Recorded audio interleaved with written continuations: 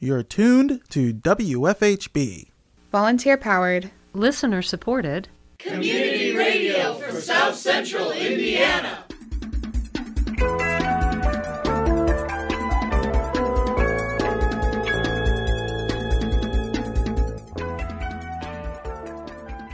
Good afternoon. Reporting remotely for WFHB, this is Benedict Jones.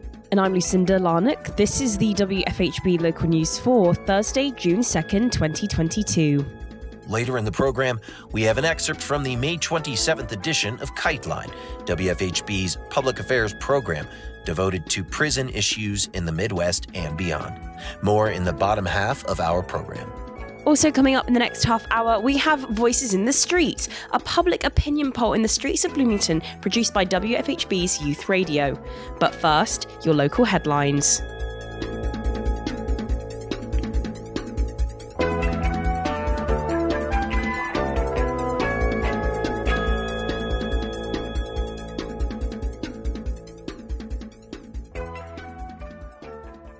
At the Ellettsville Town Council meeting on May 23rd, attorney Darla Brown presented a lease agreement between the town of Ellettsville and Richland Township to allow HealthNet to use Marcy Lane Lewis Park for a mobile clinic.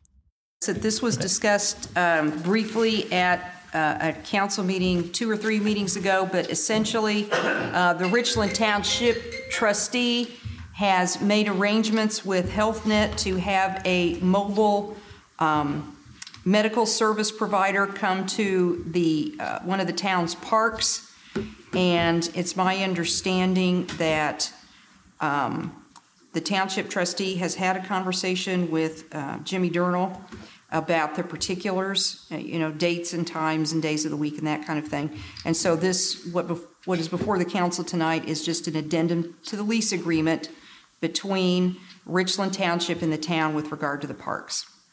Clerk Treasurer Sandra Hash expressed concern that there were not a lot of details yet. Brown responded saying that they discussed at a previous meeting how Police Chief Jimmy Durnall and the street department could get involved to work out the details. Well, that's true, but I thought, if I didn't misunderstand, I thought at one of the meetings that which the council talked about this, I think Scott Oldham had suggested that Jimmy Durnall work out the details, and then if the street department or whatever needed to get involved, they could. The council voted unanimously to approve the lease to allow HealthNet to use Mary Lane Lewis Park for a mobile clinic. The next council meeting will be held on June 6th.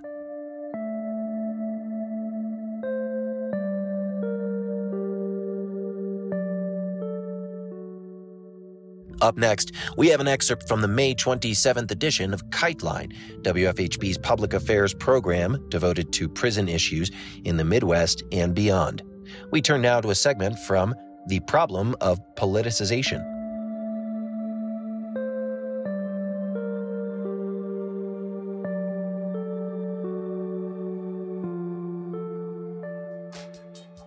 This week, we return to our conversation between Baye Sylvester and Focus Initiative's Jacques Huerta. Both formerly incarcerated in Indiana, they described the circumstances that brought them to prison in a previous episode. In this segment, they talk about the way that the prison system responds to politically engaged prisoners. When prisoners become conscious and organized, the prison ramps up the level of repression. As you'll hear Baye and Jacques discuss, prisoners who educate themselves are viewed as a threat to the system that confines them. The political education process had begun. Right. And that opened up a whole new thing, and that got me to really seeing where I was at, the nature of where I was at, what it was an extension of. And so the lockups, the lockdowns, the tie downs, being subjected to the, psychotropic drugs, all that began to take place cycle as in an attempt to quell that being politicized, shaking loose that colonial mentality, that criminal mentality. Right. I couldn't wear it no more. Right. But that put me in opposition to what they expected me to be in the prison. And that was just be lumping, prey on one another. Right.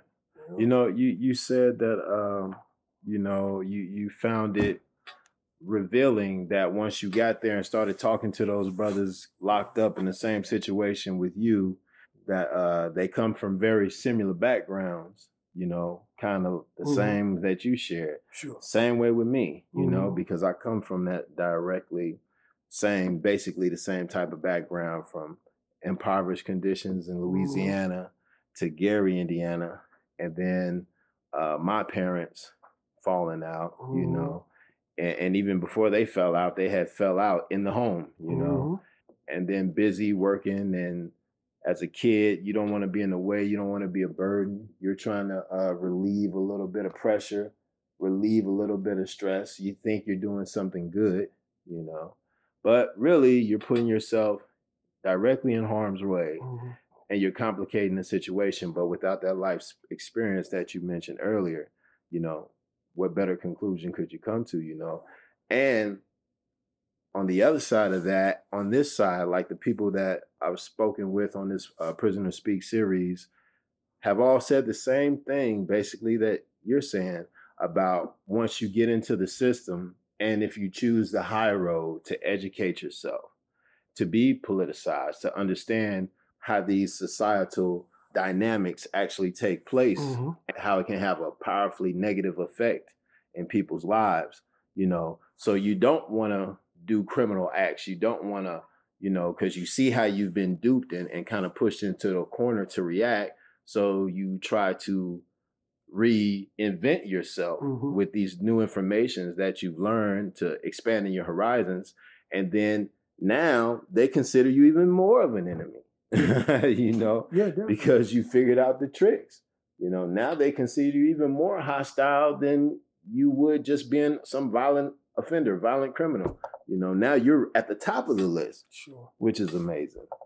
That in and of itself, you hear so much in the news about someone being arrested, and then they want to put their criminal history in there, and they say, well, this person is a 4 or 5 time loser, or you find out that someone has been to prison 3 or 4 times, they only have a GED, or they have other unresolved issues that wasn't addressed while they was down.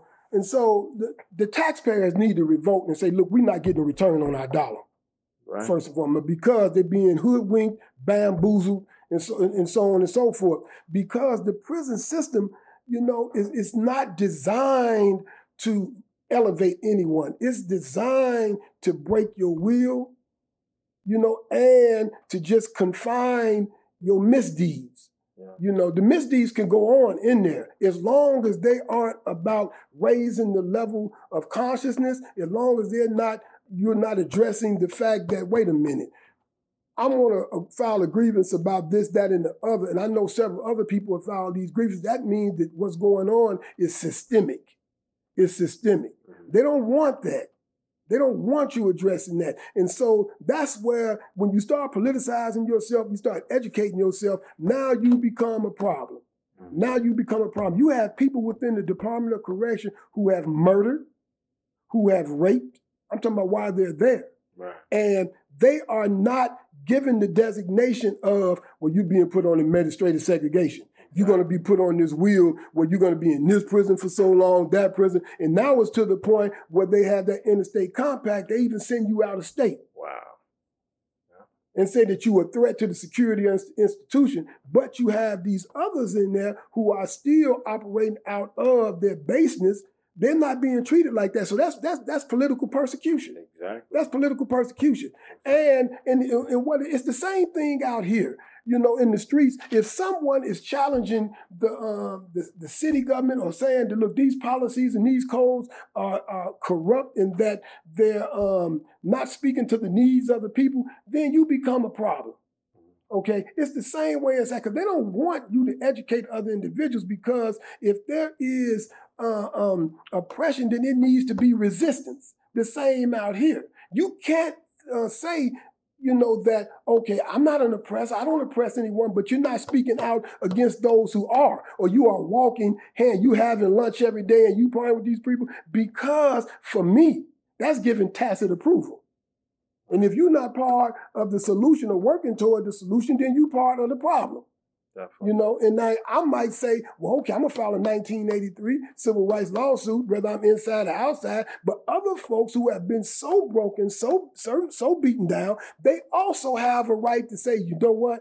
I'm going to meet it where it comes to me at. Mm-hmm. And that's what you find. People like to think that, well, there is no political prisoners, but if there's not enough money, if you know that what's your zip code?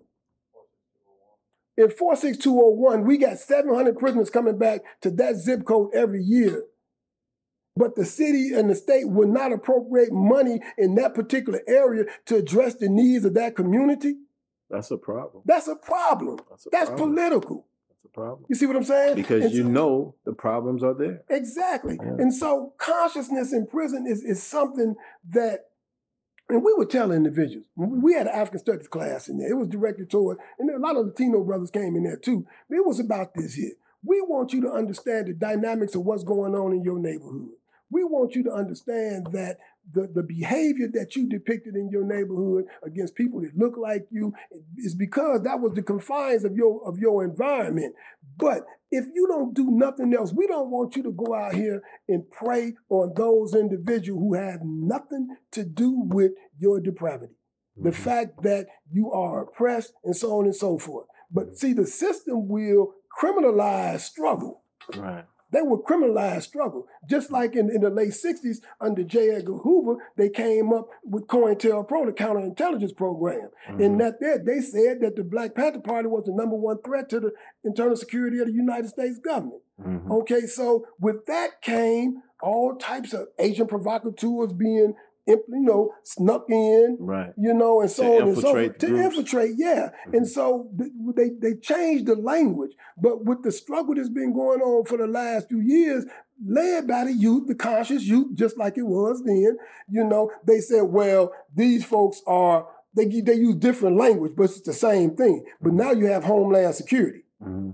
You see what I'm saying? Yes, and they have taken over the same intention as the COINTELPRO program. Mm-hmm. And it's really more diabolical now because they have much more technology, mm-hmm. More insidious in their tactics. Right. Yeah. And so, but what has happened, even in our own oppressed communities, oppression has been normalized. Mm-hmm. You have so many people who are of the opinion that I got to get mine, you got to get yours, by any means necessary. And they don't understand until it's too late. That we have to have tactics. We need to hold political education classes and have them on every street corner like they got liquor stores right now. Yes, sir. That's what we need. We need to be educating folks, and I'm talking about across the board. I'm sitting in this Mauer Law School right now, and there's people in this room and on these Zooms who are going to be in positions of power. Because when you are licensed by the bar, and you have the ability to go in and represent or to prosecute, whether it's in civil court or criminal court, that's a position of power. And so you have to decide, okay, where am I at with what I'm doing?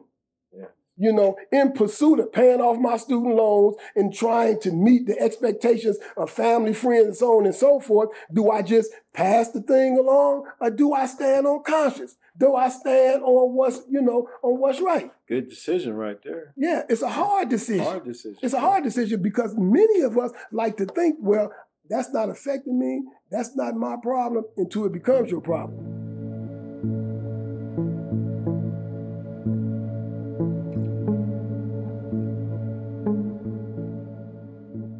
KiteLine airs at 5:30 p.m. each Monday.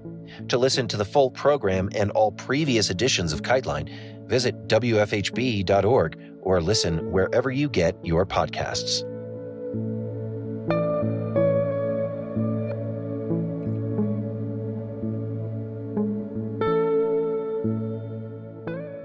Up next, WFHB's Youth Radio took to the streets to ask Bloomington residents about the US Supreme Court's draft leak over Roe v. Wade.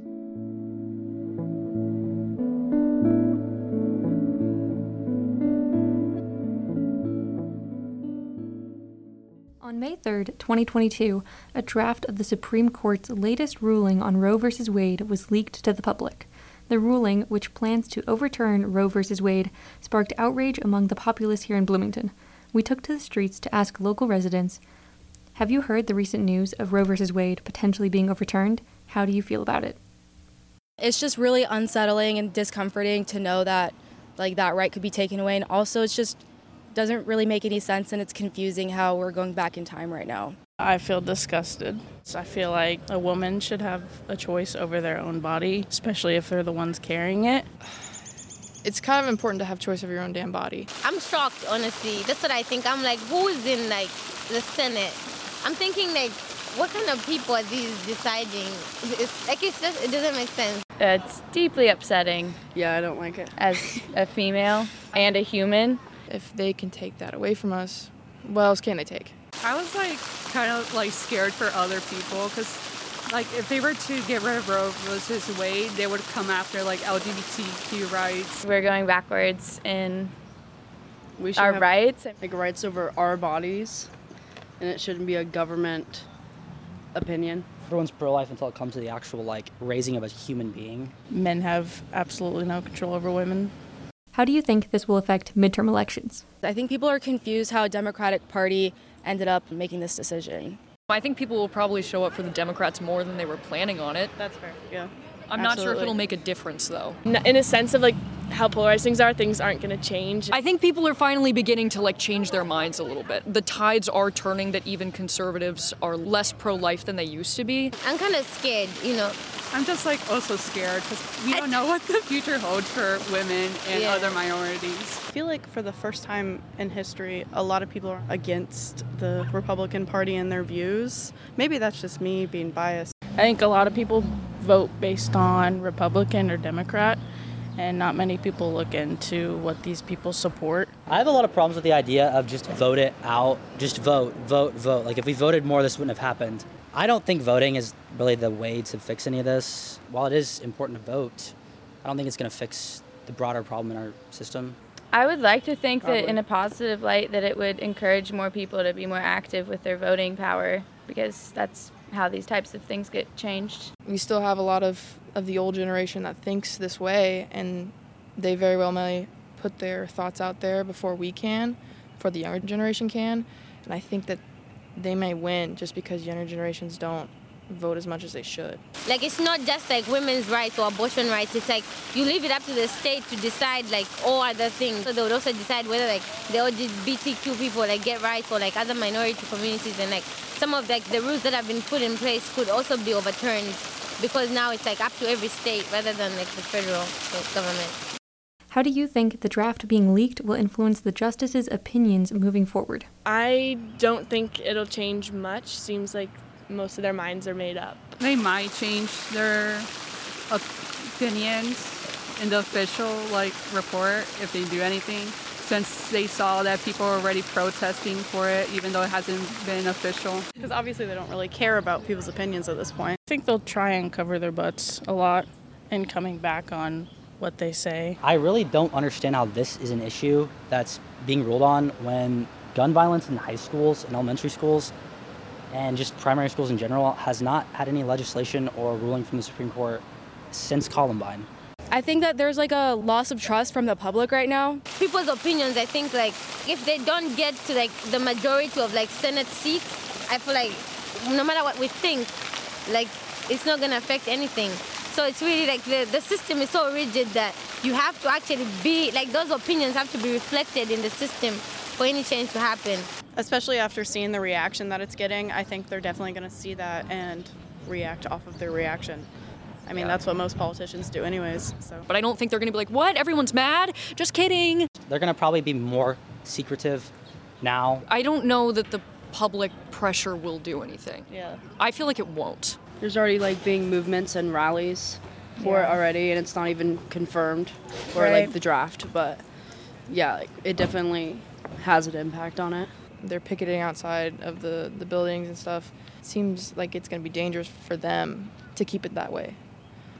You have a life-term appointment, and the only reason they're worried about it getting leaked is because I don't think justices have security. So they're worried about the potential of people assassinating them or whatever. Maybe don't make bad rulings and you wouldn't have the potential to get assassinated. Definitely gives them like public pressure too. I mean, Yeah, obviously, the public opinion. we've made it known, not us, but like women and people have made it known that this is really upsetting and wrong. So hopefully, like that makes them feel more pressured to make the right decisions. They use their freedom of speech to express to the public. I mean, they freedom of press. They went to the press. What else are they supposed to do? I'm not even sure. Like, I trust the system. Do you think incoming candidates will base their platform around reproductive rights more than before? If they feel like Americans feel so strongly about this, no matter what side you're on, they're going to base majority of their campaign on it. That goes for like gay marriage and stuff like that as well. It's going to probably be a deal breaker for them if they support it or don't support it for a lot of people. I definitely think they'll talk about it more than they have, for sure. I saw like a lot of think pieces that were like conservatives against what's happening with the leaked opinion and everything. Those like lefter leaning Republicans I think are going to get more vocal, as well as the more conservative ones. Yeah. Just on different sides. I think maybe just a little bit. I don't see much changing in that sense. I mean, it's been a platforming position for like ever. Both sides want to use it as their own little like loop in to get people to vote for them. The Republican Party, if you actually look at how long it took them to change Roe versus Wade, they really were hanging on to the idea that they're going to fix it, or like in their mind fix it for their constituents, because it's what got people to turn out to vote. They only took action when they had like, I guess, overwhelming majority in the Supreme Court. Incoming politicians are probably going to talk more about abortion and Roe versus Wade, since they might want to get more votes either to stop it or to still have Roe v. Wade. I think it's going to be emphasized as an issue that's like a cause for concern right now, so that's probably going to be more discussed now. Do you think the opinions of the Supreme Court justices reflect the opinions of the general population? Not at the moment. That's because, like, I haven't heard, like, any one person, like, speak for it, you know? Absolutely not. The majority of them are on one side, and I know that this country is divided, and so they don't give actual voting Americans any chance. I don't think that it reflects the opinion of the population, because I've seen like a lot of like graphs and like data where it says that more than half of the population is in support of abortion, and it was like 30% that wasn't. So I think the Supreme Court just doesn't represent the majority of the people in this country. We don't even vote for Supreme Court justices. We only vote for presidents. And we only vote for presidents that could potentially have the opportunity to change a Supreme Court justice because of lifetime appointments. And even then, the presidents that we're electing, we have no say in who they're actually picking as Supreme Court justices. I don't think it reflects opinions of the general public. I just think it reflects like the people who are on the Supreme Court and their personal beliefs, because obviously it's not aligning with the general public right now. Some people might not actually be saying what they actually think, but what they think, like, you know, everyone's gonna accept. But then, like, when it's time to vote, they're gonna vote what they actually feel is right. So, like, it's really hard to tell who's really, for it, because, like, are they really saying this because they believe it, or they believe that this is what's socially right in the eyes of other people? Considering the like outcry I've seen a lot of people against it, like men and women speaking out against the overturning of it, but I mean, I'm sure there's a lot of people who aren't speaking out. I wouldn't say it reflects the majority of people's beliefs. They choose what they want to rule on here and there to make people happy. I don't think their decisions reflect the common person almost ever. They're out of date. Where do you feel the power of decision-making towards abortion rights going in the future? Like, if the system changes to allow some of this reflection, it might. But currently, I don't think the power lies in the people, That's sad. I don't think so. I think the fact that this is even a discussion that we're having, like, if the power lied in the people, would have, like, shut it down immediately. But this was, like, something in the works. Like, it had to be leaked for us to even know about it. Imagine if it wasn't. We'd just be shocked, like, oh. So I don't think, as it is, like, the power lies in the people. That's just how this country is. I don't think it should be like in the hands of the judicial system. I think it's not really anyone's decision to make what happens to a woman's body, what she chooses to do. But my hope is the people that will get to decide in the end. I would hope that this is not something that's going to last very long. I don't think overturning Roe versus Wade is going to stop abortion, though. What it's going to do, if anything, is stop healthy, safe medical abortions. It's going to increase, like, backdoor or back alley abortions. My mom is conservative but pro-choice, and she said that Roe v. Wade, she thinks it's poorly written, but that Congress should pass a law to make it legal. Yeah. That's an example of one person's opinion. I don't know. I'm much further left than she is. I think maybe after the Supreme Court sees how people are protesting and going to the Capitol, they might give the power back to the people. I don't really think it'll happen, but it could happen. Autonomy-related issues should always be in the favor of public opinion, you know, like if it's a decision about our bodies, then it shouldn't be up to like government or politics. It should be up to like who it's affecting, you know. It shouldn't be a group of men deciding what I do with my own body. All interviews were conducted by Marty Abedi, edited and produced by Wilder Mouton.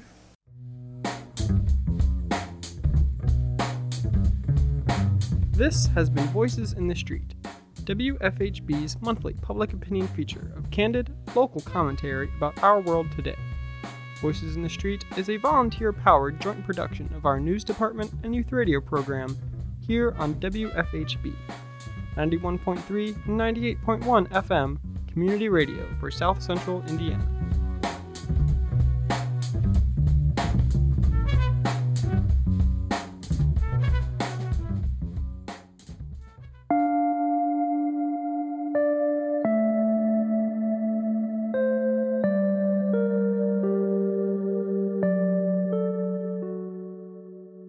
Support for WFHB Local News is brought to you by MPI Solar, a Bloomington business specializing in solar hot water, solar electricity, and solar hot air systems.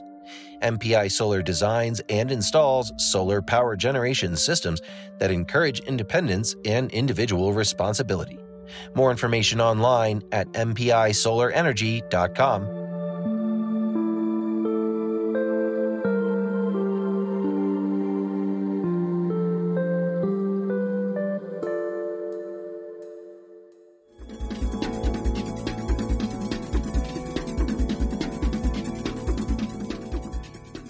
You've been listening to the WFHB Local News.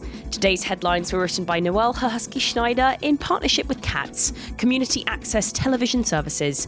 Our feature was produced by Mia Beach. Youth Radio is produced by Wilder Mouton and Marty Abadi.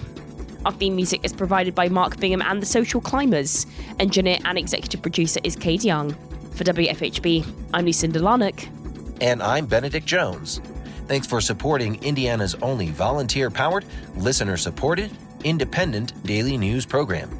You can hear tonight's full broadcast online at wfhb.org. The WFHB Local News is also available as a podcast. Just search our call letters WFHB wherever you listen to your podcasts. Subscribe to never miss another local news program. Stay tuned for Big Talk, a one-on-one conversation with some of Bloomington's most fascinating people. Coming up next on WFHB.